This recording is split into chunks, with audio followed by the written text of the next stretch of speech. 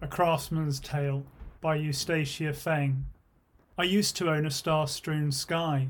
I could hollow tales out of a craftsman's eye, and draw his sorrows with a pail out of a haunted well, filled with darks and distortions and echoes of fruit flies.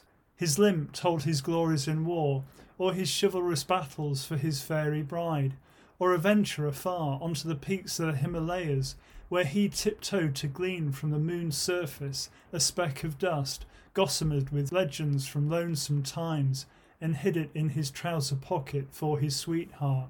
Each night I lay under the heavens, and with a misted gaze I picked the brightest stars and scissored them out and sewed them together with other evening fires, or knelt just below the waterline in search of the dreamiest lustre a pearl could shine, and gathered all of them and piled them into a stream of diamond rays with crystal reeds and eddies and fish sculpted in ice. But as the sun hovered past, those scenes smoked away, till all that remained were a piece of paper and a pencil stump, and I seemed to seem more to suffering than a tear from an aching eye. Away from the glowworms, exhaust smoke vexes the night. From the aquarium-like houses there stare grins and grimaces and vacant brows, children stealing crumbs from the tablecloth, a splat and a clatter as the mother squashes a fly.